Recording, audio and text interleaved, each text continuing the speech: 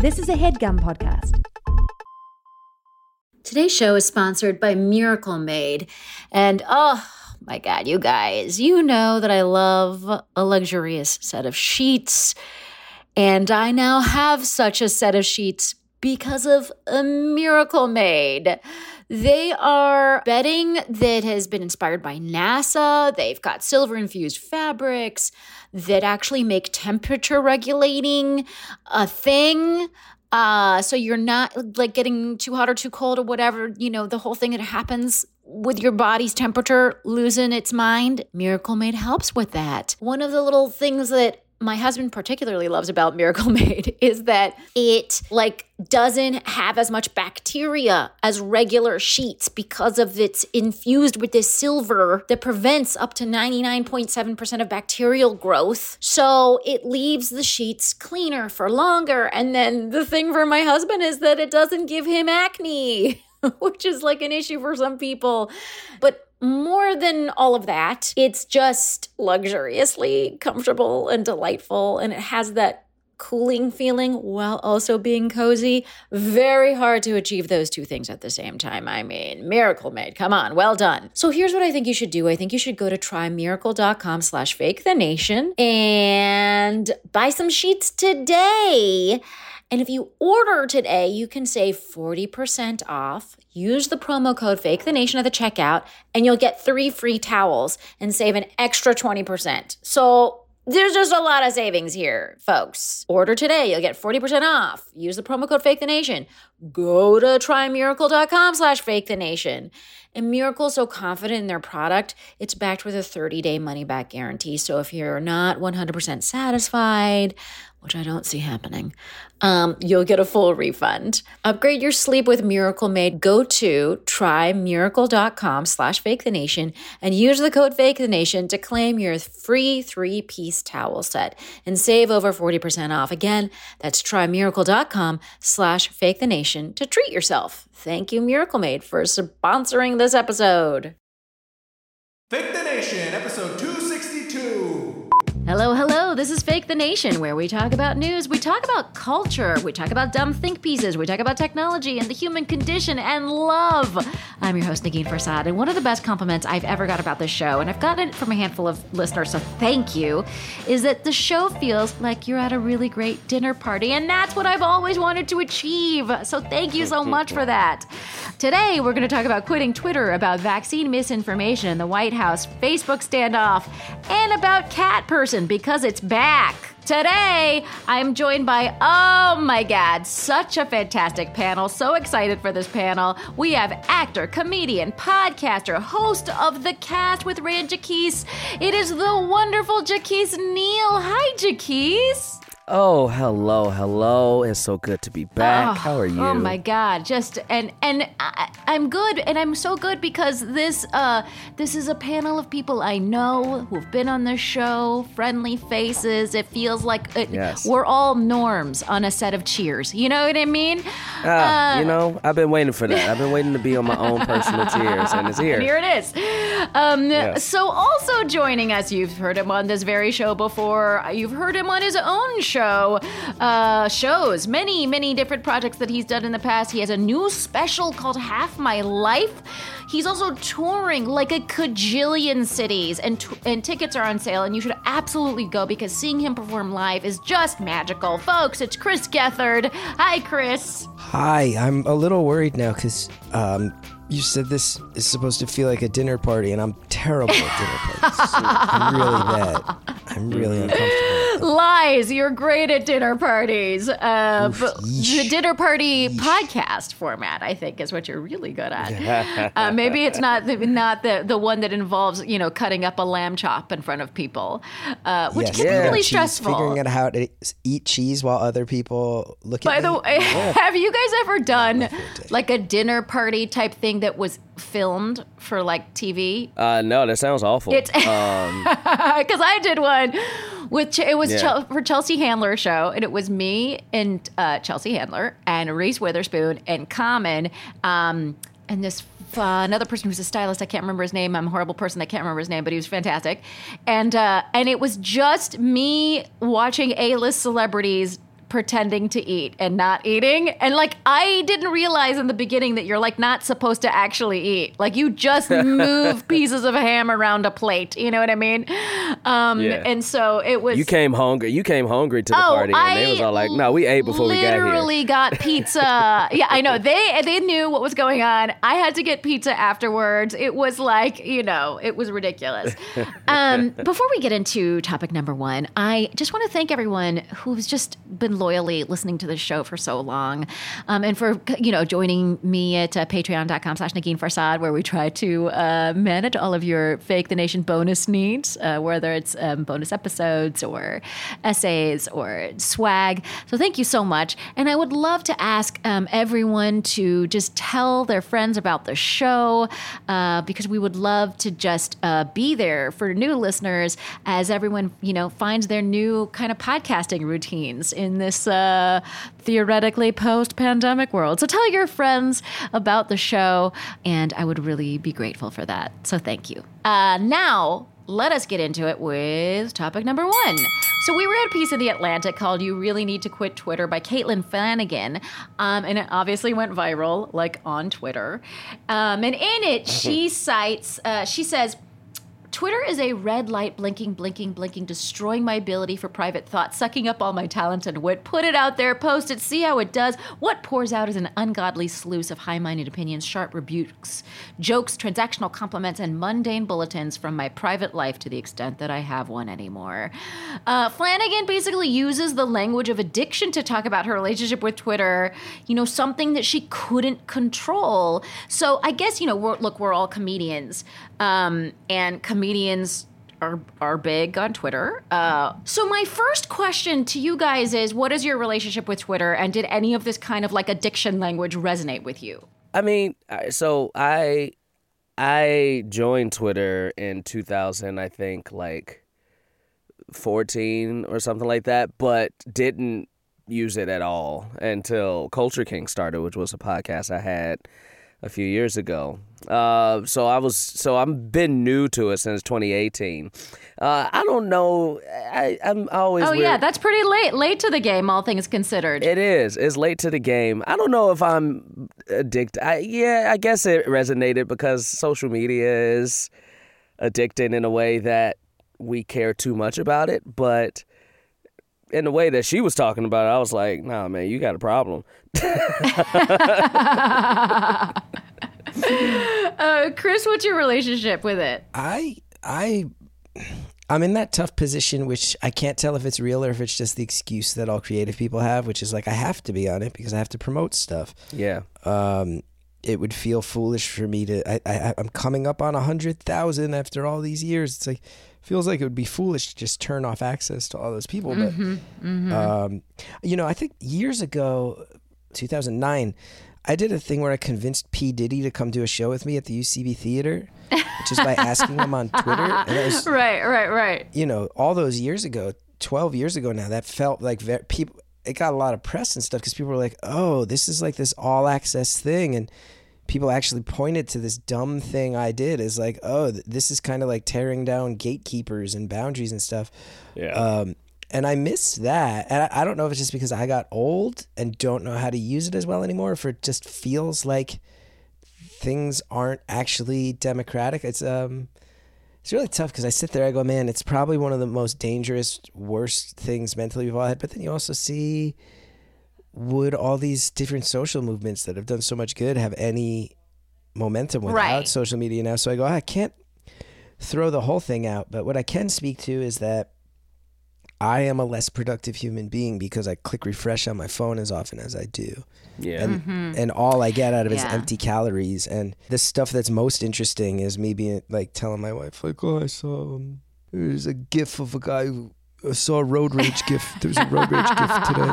Like you see, like the most dumb things that don't matter. That's the most I get out of it, is like a three sentence story where my wife's like, oh, cool. I saw a bunch of baby elephants cross a road on Reddit today. She's like, okay. Right. Well, I mean, and Flanagan cites an inability to like read anymore, right? So, and she's 60, just to give you a sense of like the generation that we're dealing with. And so you almost think of someone who's like, oh, I don't really read books or whatever as being like 25, you know what I mean, or something. But she's like a long-time journalist, like a part of the intellectual elite, and she's basically like, Twitter stole my ability to read books. Do you feel like, did you have a different relationship with like reading than you do now? Not only did I have a different relationship with books, my shrink just switched my medications. I was having, a pandemic. I think anybody whose head is messed up, the pandemic did not help. And like many, I hit a wall harder than I have in years. And I wound up switching medications, and my shrink's really focusing in on a lot of ADD type stuff, which as a 41-year-old, you don't expect necessarily to start untangling that. And my shrink asked me, when's the last time you completed a book? And I realized, I can't remember. And every week she tells me to read specific books, and has recently told me that after 14 years, if I do not finish a book, she's going to stop seeing me. So she's forcing my hand because my attention span. Now, granted, I have other excuses too. I'm also raising a pretty hyper 2-year-old son, so that the reading time goes out the window there too. But she's not wrong in that I have a lot of excuses as to why I have not finished a book in years, and it's not good. Yeah. Right. That's wild that she's like, I'm not going to see you anymore if you don't finish a book. Well, she just go get like a 12-page book and be like, I did it. I finished it. She knows that I cling to her. And I try to tell her, I'm like, I got the Marvel Unlimited app. I read comic books. Like, I just read Mark Grunwald's entire run of Captain America. It was over 10 years. And she's like, comic books do not count. They count. Articles do not count. I think it all counts. But It all counts. You should be my shrink.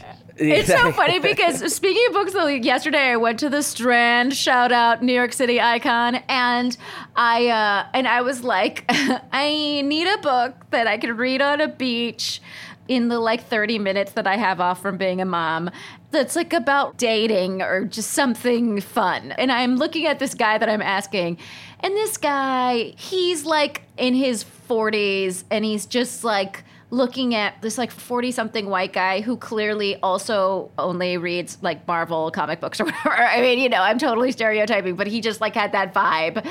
And he was just like, oh, I don't know. Like, he was like, you're asking the wrong person. It's like, why would I walk up to him and be like, can you get me like a titillating romance book that's like suitable for someone in my particular position? Anyway, so weird. But Jacquis, do you feel like you can't read as I've much? always felt like I couldn't read, but it's gotten worse. Right. Like I actually hate reading. I do hate reading. I grew up in a house where like my mom would make me do book reports during summer vacation. So as soon as you have a work association with reading. I have a work, and like I was always a good reader, like in 3rd grade I was reading at an 8th grade level and shit like that, but I resented reading because it was work to me. So as I've gotten older and then became an actor, I got into theater. My extent of reading was reading plays. Which to some people is not necessarily reading a book. To me it is. So I read a lot of scripts and plays and things like that. And I find myself now not able to truly sit down and like read anything because the time I know it's going to take daunts me. I just know it's going to take too much time. I'll skim through articles. Like I can't, like I'll be like, all right, I've read 2 paragraphs. Let me skim till I can get to the next good word, So probably, thinking at 240 characters at a time has increased my desire to not complete works of writing. Well, have either of you done like taken a time off the way? So what Caitlin Flanagan did is she gave her Twitter over to her son and said, change the password, and under no circumstances should you give me the password for 28 days. And she managed to make it to like 31 days or something. Mm-hmm. And at the end of 31 days, she asked for her password. You know, there's this like funny moment where the Sun says, you should read this essay by Simone Weil called On the Abolition of All Political Parties. And she said, and where you see the word parties, replace it with Twitter. And then he read an excerpt to give her an example. And I thought this was a funny excerpt, so I'm going to read it to you guys. So this is from the Abolition of All Political Parties, but you replace the word parties with Twitter. So the mere fact that Twitter exists today is not in itself sufficient a reason for us to preserve it. The only legitimate reason for preserving anything is its goodness. The evils of Twitter are all too evident. Therefore, the problem that should be examined is this: does it contain enough good to compensate for its evils and make its preservation desirable? So I guess, do you feel like it contains enough good? I mean, Chris mentioned some of the social movement. We could talk about Tahrir Square, you know what I mean? We could talk about even some of the Green Revolution in Iran. Does it contain enough good to compensate for the evils? I mean, to me personally, I think is a 1-to-1 because what makes Twitter good is what also makes it evil, and it's us. Like, to be completely honest, it's us. Right. We suck, and we also are good, you know. So right. So I mean, your argument though is a little bit of guns don't kill people, people kill That's true. people. That's true. You know what I mean? That's true. So, and guns do kill know. people. But here's why I say that. Because I think Twitter can be a lot of times can be what you want it to be, in a way that if I wanted to be something where I'm literally arguing with people and doing all this stuff, then yeah, I can do that. But if I decide, I'm not wasting my time like arguing with people in my mentions. I'll mute people, I'll block people, I'll do all the things to preserve the space in the way that I want it.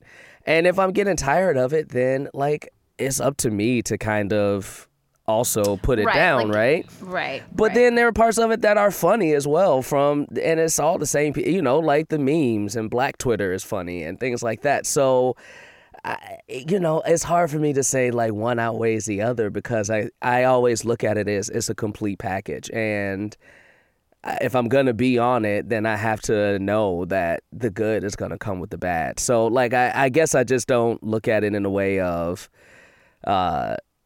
does the good things on Twitter outweigh or underweigh the parts that make Twitter annoying? But I know that's not everybody. Like Edgar, for instance, was my co-host on Culture Kings, and he would go on Reddit and read reviews of the show, and I'm just like, and he would get mad, and I'm like, bro, don't do it. Stop going. Right. Like, stop doing that to yourself. Like, right. You are doing it to yourself. But the whole thing is designed to create a situation in which we start losing our self-control. So, True. Chris, have you ever taken any significant time off of this shit? I have. Were you itching like an addict when you did? There's a couple things I'll say. Is like, one, I actually really agree with what Jacquis just said, outside of the fact that I know there are like Russian teenagers being paid to stir shit up.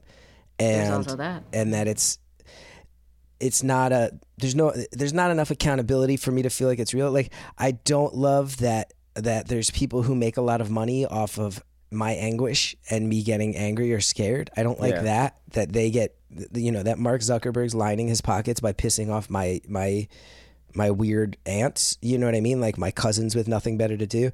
I don't like that there's like fake actors. I don't like that the movements I agree with also. Right, you get the people who are signing up and saying, I'm part of Black Lives Matter, or I'm part of Me Too or Time's Up. And then you find out, oh no, that's like a 38-year-old Russian guy being paid by some weird agency to make that organization look awful, actually, is what's happening. Mm-hmm. So as long as there's no accountability and the billionaires can keep making money, that's where the apple's kind of rotten to me. As far as my time off, I know that when I hit a wall last year, I did actually take some big steps, which is one, I deleted my Reddit account.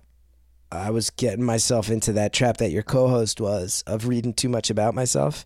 Mm-hmm. And that really true sad state of the human condition, which is I've been doing this comedy thing for 21 years. Yeah.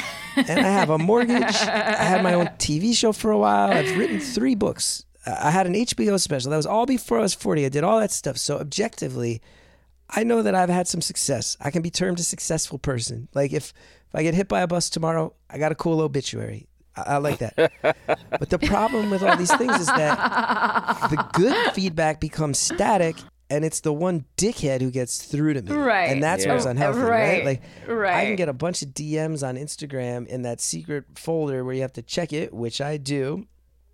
And people go, I watched your HBO special, and it really helped me through some hard times and this and that. And that stuff feels nice. But then I can find one anonymous person on Reddit going like, this whiny crybaby is a fake comedian.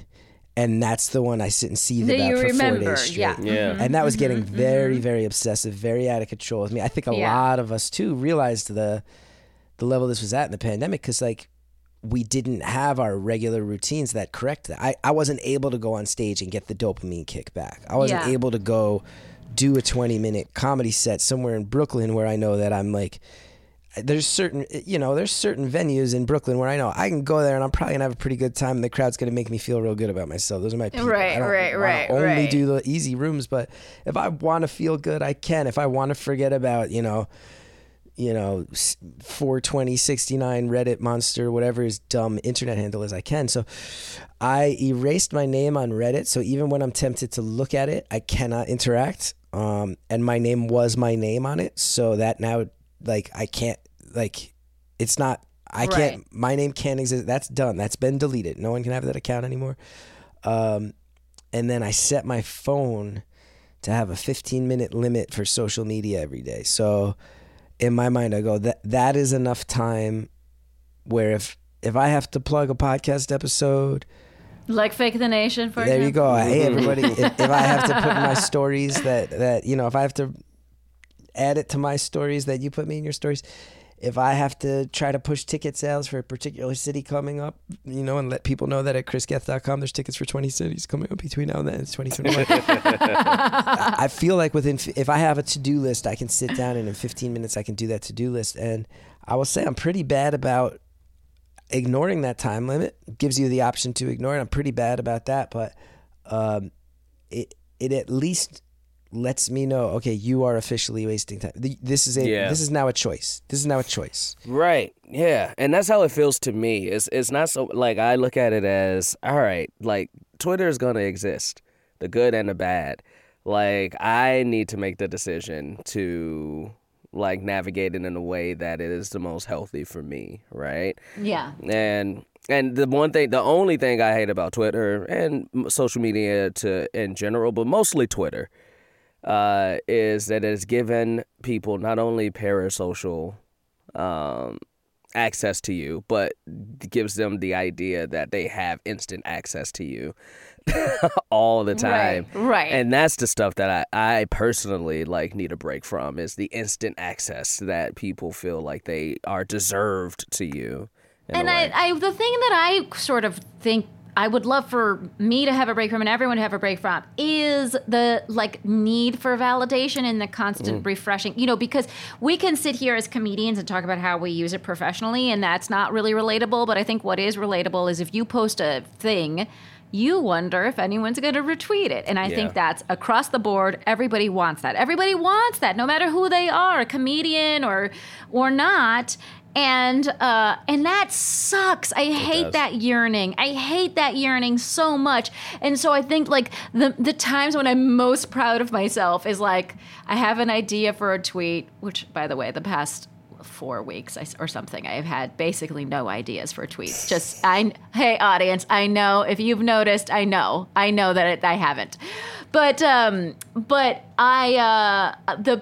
best I ever feel about myself as an adult is when I can post a tweet and then not check how it's doing. A tweet that I think is oh, this is funny. This'll do some business. And then just fucking walk away and be like, oh, I didn't check. And then 12 hours later, I'm like, oh, what did that? Oh my God, is there some retweets on that? I didn't know because I was so good. I didn't check.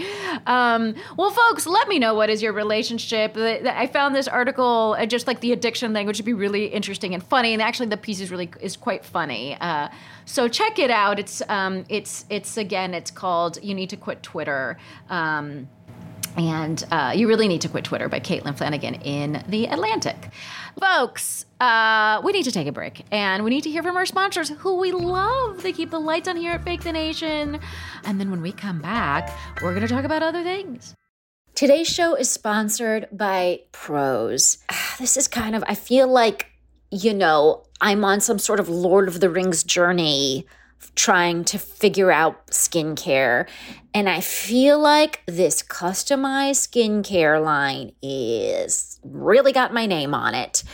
Basically, every bottle of Prose custom hair care and skincare, I tried the skincare just recently, is made to order, and it's personalized. It's got a unique blend of naturally powerful and proven effective ingredients to meet your needs, like specifically you. And then the way they do it is you take this great, like in-depth quiz, basically. They analyze over 80 factors for a complete view of your life, your beauty goals. Like I have oily skin that's also dry, which is just a fun little conundrum. I live in New York City. Like we've got these 4 seasons. My face gets weird during seasonal shifts. All of these things I got to kind of talk about in answering the questions. The other fun thing was they asked us at the end, like, do you like a creamy type of moisturizer or like a less creamy kind? And I was kind of like, I think like less creamy. And they were like, that's fine. Like you can do that, but we think for your skin type, creamier is better. And I never knew that. So I love that there's so much kind of personal information that goes into creating this. I got my stuff in the mail very quickly after. I got a wonderful serum. Like I said, this very creamy moisturizer. And this also very just delectably creamy cleanser that just kind of feel like I think it's possible that I've been washing my face with just like harshness for like many years, because when I saw this cleanser, I was like, oh, is this what it's supposed to feel like? It's supposed to feel like a little bit of a delight on my face. That's not what I've been doing. So I don't know, guys. And here's the thing, you don't have to take my word for it. In a third-party, double-blind, dermatologist supervised controlled clinical study, which is like the gold standard for research studies, Prose prove that personalization works better than off-the-shelf alternatives, which just sort of totally makes sense on a just logical level. If you think about it, it makes common sense. Prose is so confident that you'll love your results that they're offering my listeners an exclusive trial offer so you can see the difference custom care can make. 50% of your first subscription order at prose.com/Fake the Nation will be taken off. That's prose.com/Fake the Nation. You get your free consultation and 50% off your one-of-a-kind formulas. Again, that's prose.com/Fake the Nation. Go and get your just super personalized, luxurious skincare products and hair care products. That's what I'm going to try next. So prose.com/Fake the Nation. I am the type of person that has subscribed to things and I have forgotten about those things. I have paid twice for a children's educational app, and I didn't know that I was paying twice for several months. Until that is, I discovered Rocket Money, and because I use Rocket Money, it just showed up all these things. The thing that I was paying twice for that made me incredibly angry. Thank God Rocket Money ended that for me. It also cancels the subscription for you, so you don't have to go through the hassle of going to that site and figuring out how to cancel. They actually make canceling very difficult. I don't know if any of you have had the experience, but I have been on a roundabout 8-exit nightmare trying to unsubscribe to something before. Rocket Money eliminates that hassle. It also alerts you to an increase in subscription price. And this is something Rocket Money did for me. It negotiates a lower price for something you already subscribe to. So for my cable bill, it got me a lower price. And I was very happy about that. Nearly 75% of people have subscriptions that they've forgotten about, which makes me feel better because I'm one of them. But it makes me feel terrible because what are we doing? Losing that money. I don't want to waste that money. And I know you don't want to waste that money. If you struggle with these kinds of purchases, if you struggle with finances in general, Rocket Money will help you with the budgeting, help you track your expenses, help you, like I said, cancel those unwanted subscriptions. It's a personal finance app that finds and cancels unwanted subscriptions. It monitors your spending. It helps you lower your bills so you can get back to saving. I mean, me and my husband have been on the warpath, and Rocket Money has been a really big part of that. It has over 5 million users with over $500 million in canceled subscriptions. The average member has saved up to $740 a year using the app's features, which is, I mean, that tracks for me. So stop wasting money on things you don't use. Cancel your unwanted subscriptions. Go to rocketmoney.com/fakethenation. Again, that's rocketmoney.com/fakethenation. Save the money at rocketmoney.com/fakethenation. And we are back, and we're ready for topic number 2. So the White House has been warning that basically 12 people are responsible for the entire world of misinformation about vaccines and vaccine hesitancy. And there was basically a study that found that a lot of vaccine hesitant people are getting their information from Facebook. So Biden the other day went so far to say that Facebook is killing people by not handling this misinformation. And Facebook was so offended, and they wrote a real intense blog post about it. And then Biden had to tame his statement. That's basically well, Facebook is sharing providing a platform for these people that are providing misinformation, and those people's misinformation is killing people. Okay, so he walked it back a little bit. There was this little Facebook White House standoff. What is the vaccine misinformation, and what is Facebook's responsibility towards it? I mean, have you, just anecdotally, have you heard of people kind of spewing vaccine misinformation just to you, friends, family? Has any of that reared its head in your lives? Yeah, I have one person in my circle, and I will be vague about this, but one person who...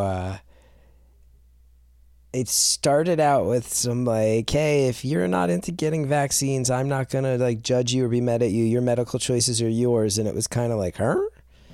Okay. And then it just became very clear of, oh, you're an anti-vaxxer now, and you're my age, and what are you doing? What are you doing? And it really it bummed me out. It bummed me out for a few reasons. One, many of these, the people on Fox News who all got the vaccine themselves and then spread it. Actually, I think it's mandated at insanity. Fox. Of course it is. You have to have the vaccine at Fox. This person in my life. So that's what's really fucking angry. This person in my life is in a financial position where I'm you're never going to have to go to a public hospital. There's no world in which you have to go. You have means by which you would be brought to the most high level facility that could treat a person. That drives me nuts. The fact that one of these dozen people is a Kennedy is, for some reason, so infuriating, especially as someone who comes from a family. The fact that Irish my grandparents are from Ireland, and the idea that Irish Catholics went from being a put upon people within their lifetime to now it's they're the architects of Trumpism, and a Kennedy is one of the top 12 anti-vaxxers in the world. It's by the way, it's Robert F. Kennedy Jr., who is the anti-vaxxer. And it is bizarre. Yeah. Who's done more between him? And then you hear names like O'Reilly and Bannon and Hannity. I'm these goddamn Irish Catholics need to shut the fuck up. What happened? Shut up. It's been a generation. In a generational switch, we became the most... All of whom have Hannity and... anyone, like you said, on Fox, all of whom have the vaccine. Yeah, they have it. And that's what I don't get about it is you are, a lot of these... First of all, Facebook is... It cracks me up that Mark Zuckerberg pretends to be so offended. It's bro, you know what you're doing. You know what you're doing. You know what your platform is doing. Stop the bullshit. We know what's up. But I also get, listen, in the black community, vaccine misinformation is rampant. and it has been before COVID vaccines were a thing, and not in the anti-vax way, but just in the, information doesn't come to certain communities in the same way that it comes to other communities, right? And the work that some organizations are trying to do to reach these communities and give correct information to, lower educated communities or communities that don't get the same resources that other communities do, I think is good work. But like a lot of times, man, trust is a big part of misinformation, and and I try to be aware of that, as like my grandmother, for instance, won't get vaccinated, and it's like a church thing. It's a church thing. It's a religion thing. It's a church thing. And so her church is it's like promoting a thing. It's like a thing of I trust God over man type thing, right?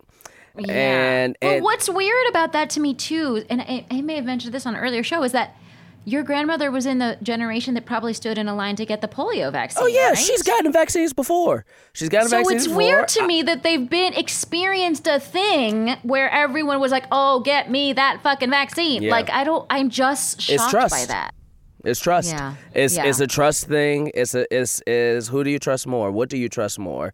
What information do you trust more? Do you and when certain things have burned you before, you tend to say, I don't trust that anymore. I don't trust these organizations. I don't trust the government. I don't trust blah, blah, blah. I'm not saying it's right. I'm just saying that is part of the misinformation. So there's two sides that I see. There's the misinformation of people who are anti-vaxxers or who are just saying the wildest shit for political reasons. And then there are the communities that, once the communities that don't have the Twitters or, the cable news is to listen to, it's just what's circulating in the communities.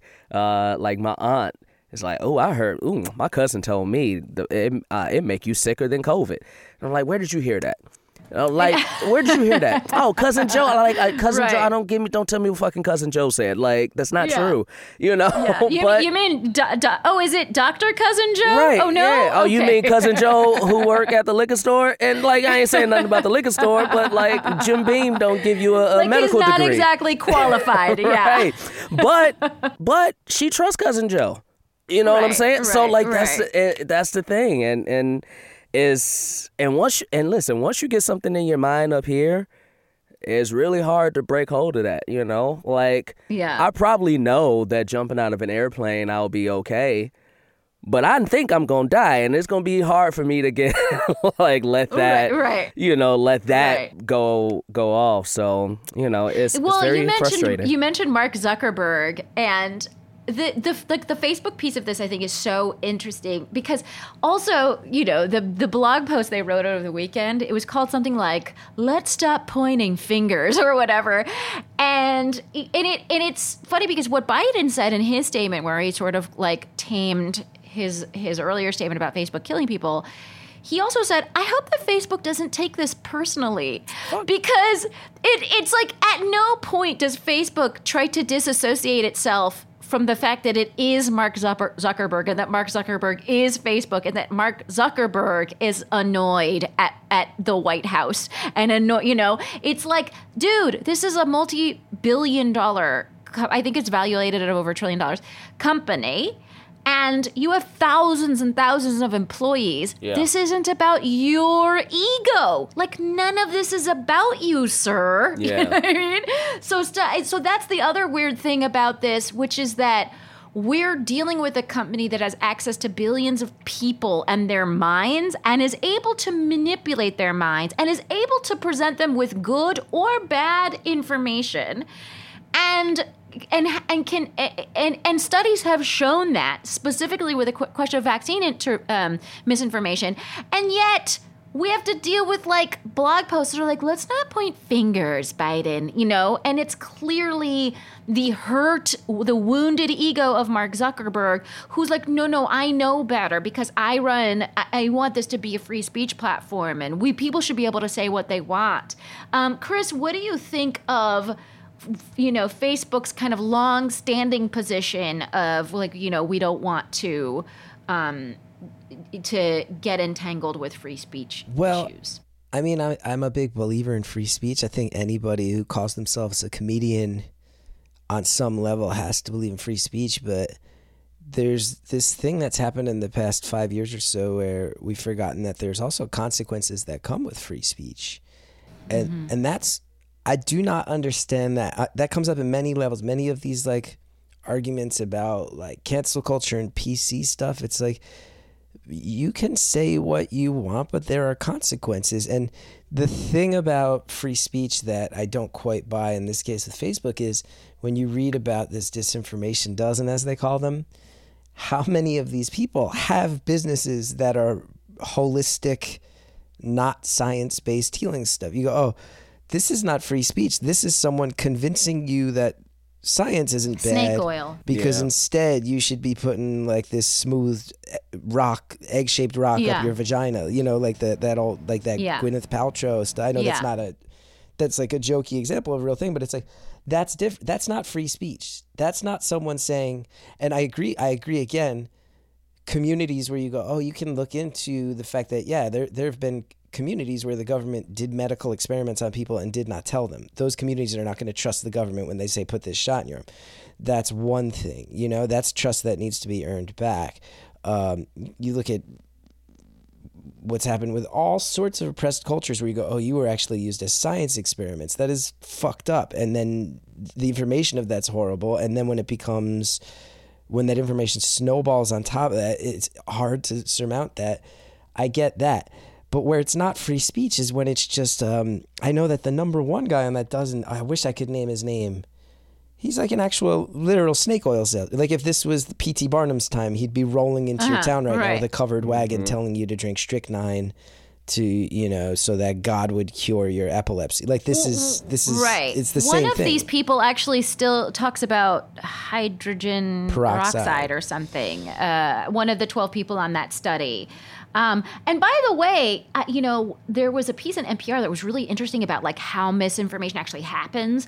And so they basically said, step one, you start with a kernel of truth. So the example they gave is that like there's some women have reported side effects in their menstrual cycle after getting the vaccine, which apparently is not uncommon because vaccines work at a cellular level or whatever. So it's like it would make sense that your menstruation cycle would respond to that or something, but they just don't have enough information. So we can't make a clear causal linkage, right? And so that being, so they'll say, we don't know exactly, it makes sense that something would happen, no causal linkage. So the kernel of truth is there may be an effect between taking the vaccine and your menstrual cycle being weird. Step two, though, is that you get an influencer to spread doubts and questions. So they're like saying, look, I'm not saying there's an effect, but there could be. And so you just start questioning. You start questioning online.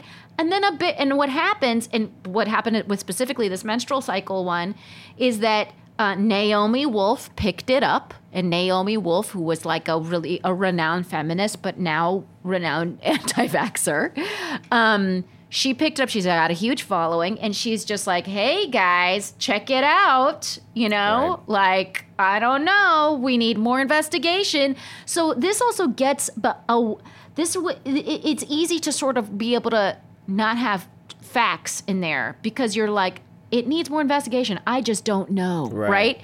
And so it's like easy to kind of spread a lie that way by just saying like, I mean, I don't know, but I feel like we need more information. This could be it. And the funny thing about like to kind of marry these two thoughts together for myself, like when I think of free speech, for instance, yes, free speech, great. Like. I can go into a classroom of children and yell, the sky is green. It's my free speech, right? It's up to the teacher to let those children know that's not true. you know? And if I keep coming into the classroom, exercising my free speech, which I have the right to do, and keep saying, the sky is green, children, eventually that teacher has the right to say, you need to stop coming into my classroom. She has that right. And she has a responsibility as well to stop me from giving bad information, even though it's my right to say whatever the hell I want to. It's also her right to make sure that bad information doesn't get to the wrong ears, right? So Mark's and this funny thing about which Biden makes me upset. There's only 12 people. Sure, let it be 12 people. But let's be real. One person starts something and then it goes to the next person and it goes to the next person. So this whole notion that it's 12 people only. No, it's maybe 12 people that you can go ahead and redline back to the top. But it's thousands and thousands and thousands of people that's sharing it between, share it. Absolutely. And then it sprouts to a way that's unattainable. And that's on Facebook. That's on them to stop that. And in a way that they know they should. That's the part that makes me upset. You know what's right. It's so weird. You know what's right. Do it. Yeah. I mean, and apparently, after the elections and the insurrection stuff, I can't remember exactly the timeline, but it was around then that the Facebook algorithm people were like, hey, can we make the algorithm prefer real news sources? Yeah. And they have a list of real news sources, and they have a score for how good that news source is, right? So the New York Times has probably a great score or whatever, and then Breitbart probably has a terrible score. So the algorithm can be designed to favor real information, and they did that for a while. And so if people's feeds were just actual credible information, right? And they were like, oh my God, can we do this forever? And then apparently then they didn't do it forever. And they didn't do it forever because I bet you just real credible information doesn't keep people glued to the screen the way Naomi Wolf raising questions and being angry does. And right? they know the game. And that's they the thing. know, Well, and they yes. fucking know. And that's where it is true that they're killing people, right? Because ignorance is awful, but even ignorance, at the end of the day, is an acceptable. Everyone in life has moments of ignorance. Ignorance that leads to massive profit. That's when you go, oh, this is actual evil. When you're promoting ignorance to sell products or to increase ad potential, that's when you might have to look in the mirror and go, oh, shoot, there's some people who are dead, and we certainly didn't help it when we could have. Yeah. And I would argue that is something that, someone has to take responsibility for. If the dictionary definition of ignorance is uneducated on a matter. And if I know that an uneducated take is bringing me money, and I am allowing that uneducated take to continue to bring me money, I no longer am absolved in the outcome. You are at best a dickhead in that situation. At best. I just if I had to just to close this out here, because we're running out of time. But if I had to ask Facebook for a couple of things, it's be transparent. Like they said, they took down 18 million posts with misinformation. 18 million out of how many? Right? Was it 18 million out of 18 million, or what? What are we talking about? So be transparent with the data. Just let us know. Just let us know. We should all know. Come up with a panel of independent people that can also work with Twitter and TikTok and other platforms, and the Europeans who are doing more work on this than we are. Come up with a panel the way you did for whether or not Donald Trump should be on on Facebook. Come up with a panel that'll give you these ethical guidelines, because it's honestly, I think it's not that deep. It's just whether or not they do it. That's what I think. Actually, it's not that deep. You have so much. It could be not easy, but simple to fix the problem, and you're just not doing it. Yep. Folks, let me know, what would you ask a Facebook to do, or are you happy with it? I haven't spoken to anyone who's happy with it, so I don't know. Let me know what you think. Reach me On Facebook? No, don't reach me on anything. No, but reach me. I love hearing from you all at the same time. These are the conflicting emotions I have. Okay, let us move on to topic number 3.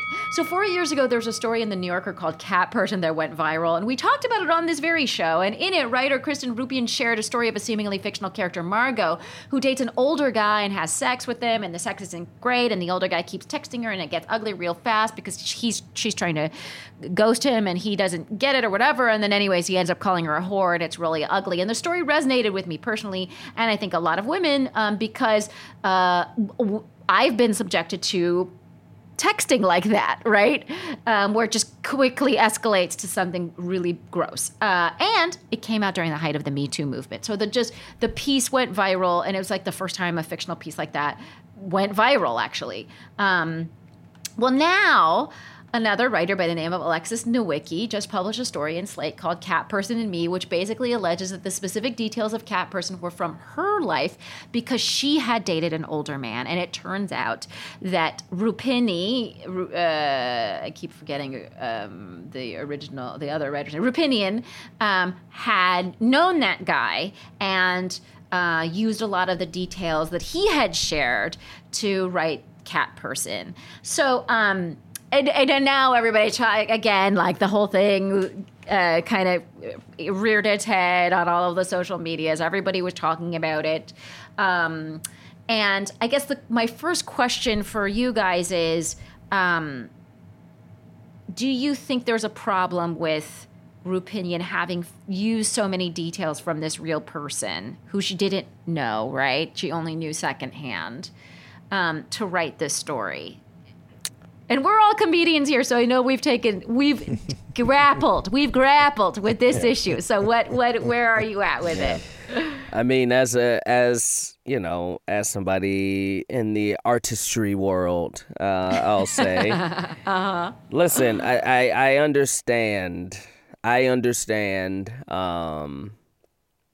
Taking things, I want to say this delicately.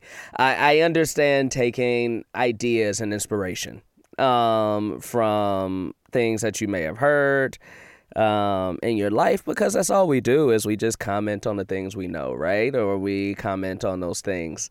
On the flip side to that, though, when you write a piece like Cat Person, and I had forgotten until I read this article that you sent us and that we were talking about, I had forgotten about it.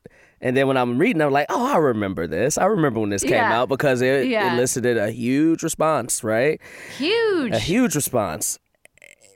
When you are going to write something that is delicate in that way, and when you're going to write something that involves actual emotions that we are talking, like you even brought up, like it resonated with you because you've been there and things like that, I think that you kind of have a responsibility to know that if this comes out and like it goes back to the people who you write, you are subjecting them to have their story in any shape, form, or fashion told that they didn't necessarily agree to be told.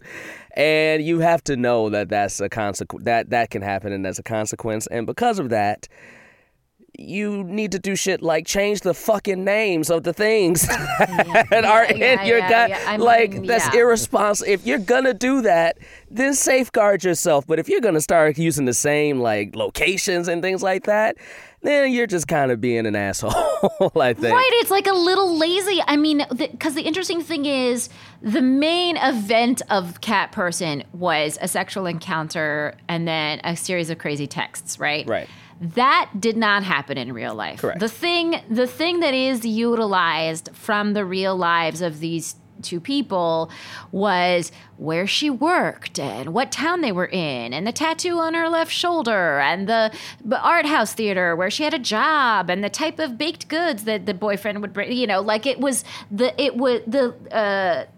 weird little details were all over this piece that to the point where her friends kept texting her like, is this story about you and what's his face? Like, because it was so much of her story and it described her so thoroughly. And so it's true. I mean, because obviously, like, I don't know, Chris, do you use real people? And how do you do it? Because I sort of Frankenstein elements of different people's lives if I'm going to use something, so that I'm not accused of this. Yeah, because my stand-up, I do a lot of storytelling based stuff. That's all real life stuff. Which is great, and he's on tour. Thank you so much. Deal. Very good. Tickets on sale now. Tickets on sale. And then I've also written books that have a lot of personal stories in them. And I can say, like, I'll never forget when I wrote a book once and I had a lawyer review where they get you on the phone and they talk about all the things you need to change. And this is where I learned a lot about it, where one of the great sentences ever said to me was, there was a girl I went to high school with, and I made a joke that she was like, had like come back to school after summer and said that she hooked up with a guy underneath a boardwalk at the Jersey Shore, like under it. And the lawyer said, "Now, did you see her kissing wieners under the boardwalk? Because you say she was kissing wieners." Like, oh, she said she hooked up with a dude. So I'm making a joke. He's like, you cannot use the phrase "she kissed wieners under a boardwalk" if you personally did not see her kiss wieners under a boardwalk. What? Really? Interesting. No, but what I learned then is, and what I've learned too in doing stand-up is that, because I tell stories where other people were in there, and there's two things that have to happen, right? Is one, there's the natural assumption that whoever is the creator of a piece, it's their side of the story. It's their side of the story, and you have to allow the breathing room where that's known, and part and parcel with that is you don't have to change too many details about another human being for them to go, cool, thanks. It's actually a pretty low threshold. You just don't want to, like, if you could say, if you're going to write what someone's tattoo, it's so easy to just make up a different, very similar tattoo. Yeah. That means this person will never receive a text message in their life. And exactly. That's where it's actually really easy. It's actually so easy to be like, oh, they had a bee tattoo. You could change it to a grasshopper and it's not going to affect the flow or the tenor of your story. No, exactly. Yeah. It becomes a who cares situation. I wrote, I have a book, How to Make White People Laugh, available now wherever books are sold, to get it from an independent bookseller. And in that book, I had a lawyer thing, And one of the stories, I actually reached out to the person specifically because she's in, it was about when we were in college, and now she's like a very fancy person, and who's in some certain bureaucratic institutional settings in which she can't have political positions, and she can't do this and she can't do that or whatever, so she's pretty limited, and so I was like, hey, like, this is a really gentle story, but do you want me to change your name? And she was just like, thanks so much for asking. I'm like proud of my friendship with you, but yes, can you please, because I don't know, because my bosses in this field I'm in, it's so sensitive, and so I did that, and it's like I literally just changed her name, like I changed the name of the other person that was in the story of the three.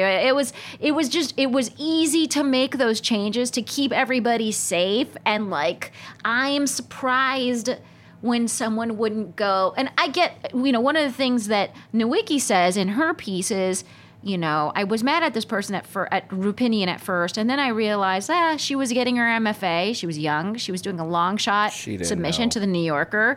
She didn't know what was going to happen. Who would ever think that a story like Cat Person would become some sort of, English-speaking country-wide sensation, know?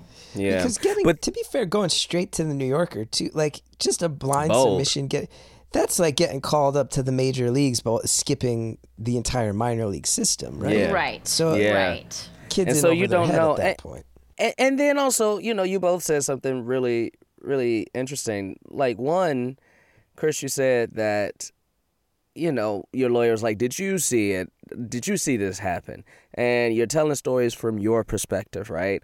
And this story, Cat Person, was, and in many ways it could be from her perspective because of like we've said, the things that happened in this have happened to many women from very terrible people and men, right? So, like, that part is just kind of like a universal thing that she's writing, but with so many instances of nonfiction in it, it goes from, oh, you're telling somebody else's story. Yeah, in a way that you didn't have the right to tell, right?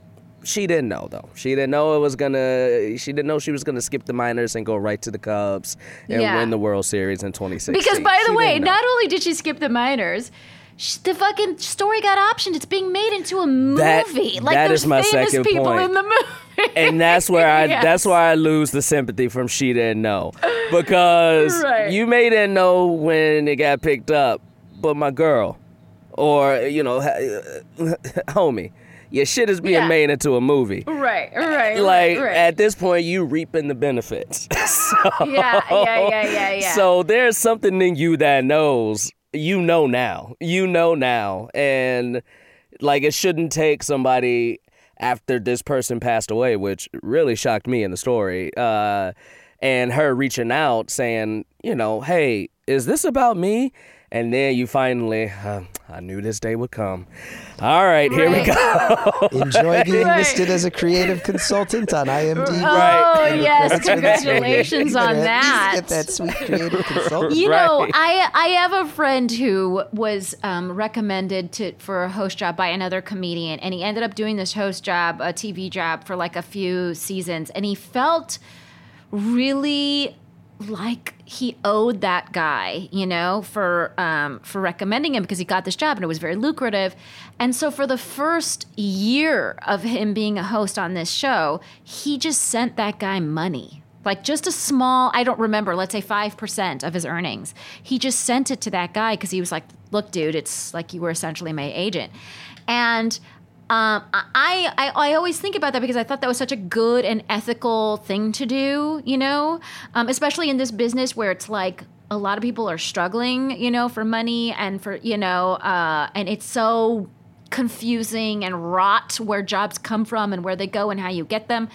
And so I always think of that as like a really good example of an ethical response, of an ethical reaction to like something like that. And so, again, hopefully she does have a creative consultancy credit that has some dollar bills attached to it because it feels like that would be the ethical response, to this situation. And also, to that point, one thing that just hit me is, she deserves that, but she never talked to this person. This person got all just to be clear, her stuff from him, from the guy's perspective, and from Instagram, tricky, right? And which is tricky. even trickier. And it's just like, so that makes it even worse. It's like, not only are you telling my story, you're telling it third hand. You're not even like,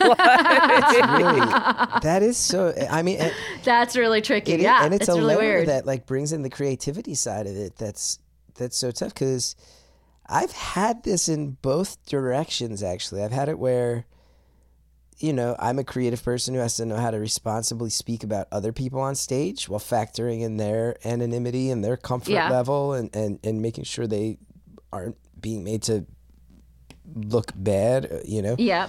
Or if they are looking bad, that I'm making sure that no one traces it back to them.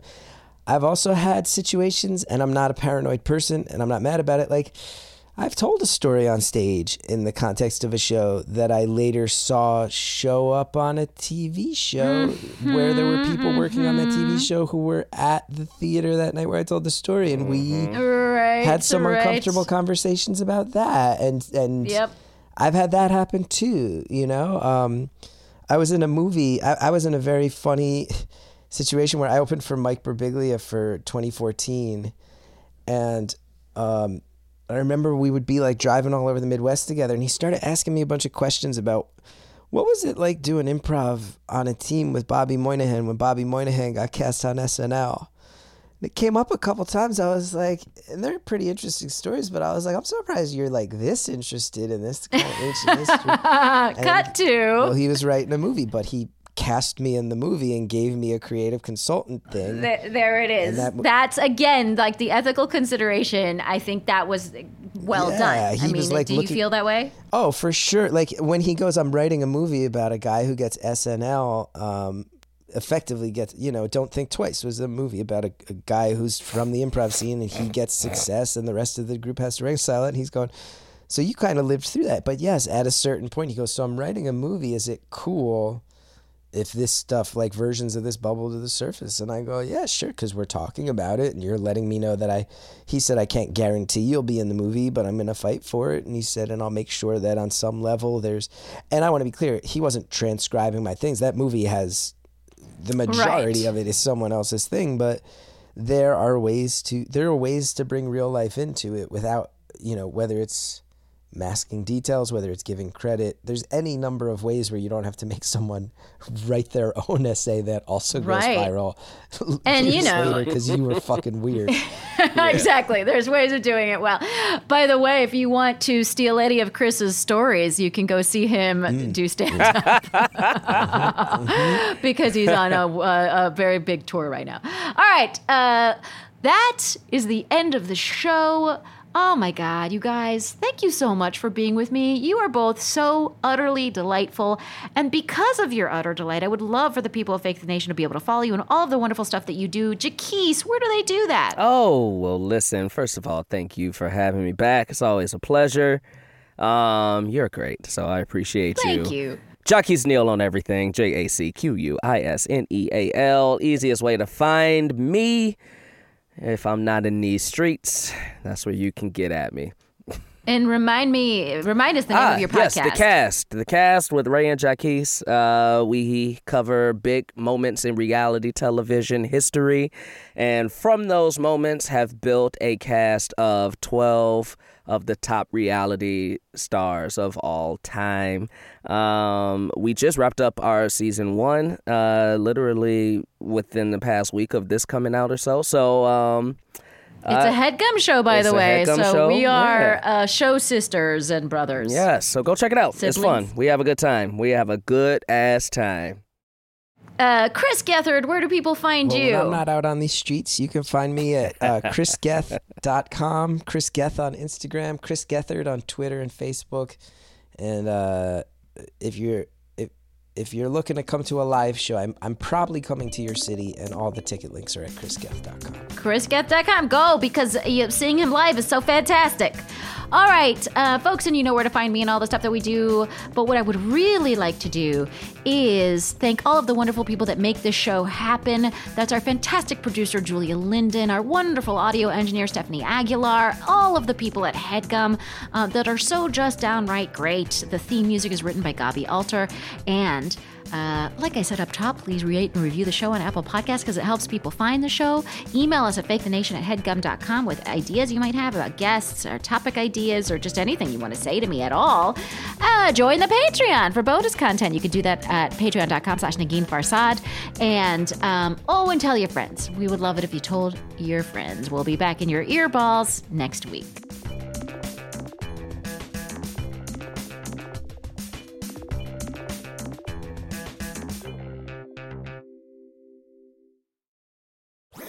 That was a HeadGum podcast.